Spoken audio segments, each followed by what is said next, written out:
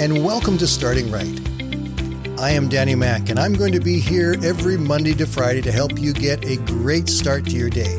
So grab your cup of coffee, sit back and relax for the next 5 minutes as I help you start your day by starting right.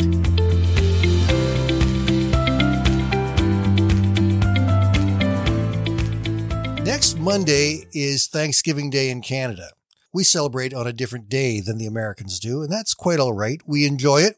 In fact, we get to celebrate first, and that actually makes me kind of happy. The whole purpose of Thanksgiving is, of course, to be thankful. And when we look around us, there are often so many things going on that we have a hard time trying to figure out what necessarily to be thankful for. There have been a lot of us who've spent a lot of time grumbling about everything over the last year and a half. We grumble about the pandemic. We grumble about the restrictions, about the masks, about our kids having to wear masks. We grumble about all kinds of things. And it seems like grumbling has become a national pastime. And yet we're coming up to Thanksgiving Day. And maybe Thanksgiving Day this year, maybe even more than almost any other year, is a time where we want to remind ourselves what we are actually thankful for. There's one thing that I know that I am thankful for.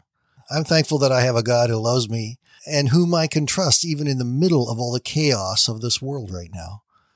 Psalm 106 verse 1 says, "Praise the Lord, give thanks to the Lord, for he is good. His love endures forever." No matter what is happening, my God still loves me and he still loves you.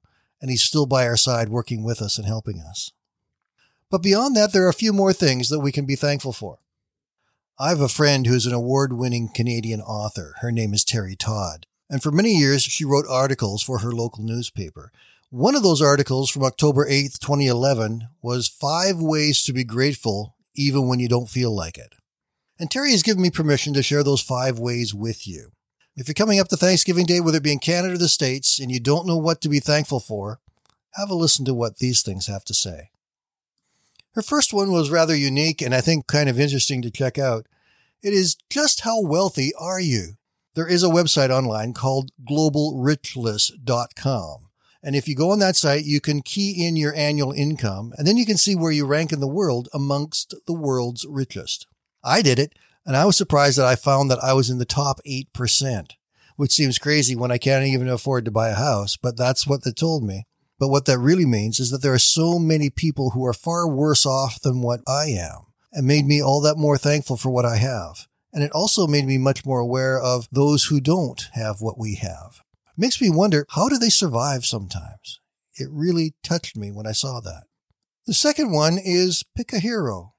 Choose someone who's had a positive influence in your life and then tell them so.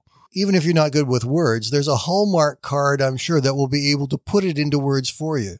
So give them a card. Or if you can't do that, go over and visit them. Give them a phone call. Better yet, take them out for lunch or a coffee and just tell them how much you appreciate them and the impact they've had in your life. And thank them for being the person they are and the positive impact they've had on your life.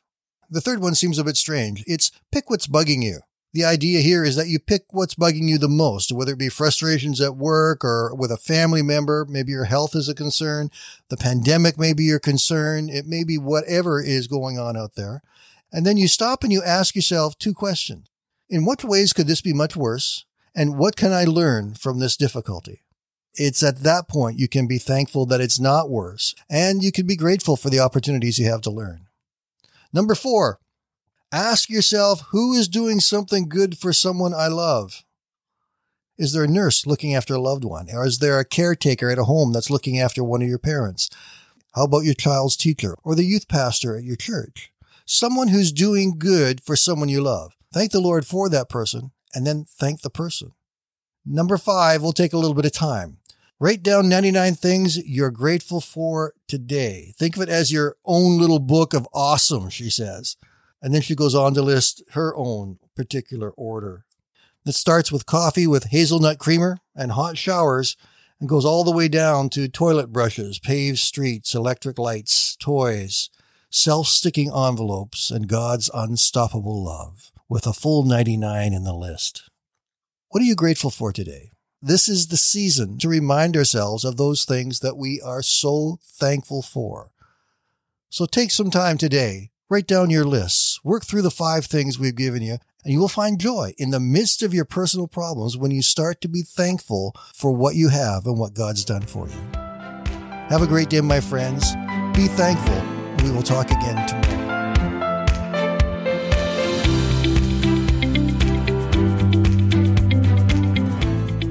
Thank you for listening today.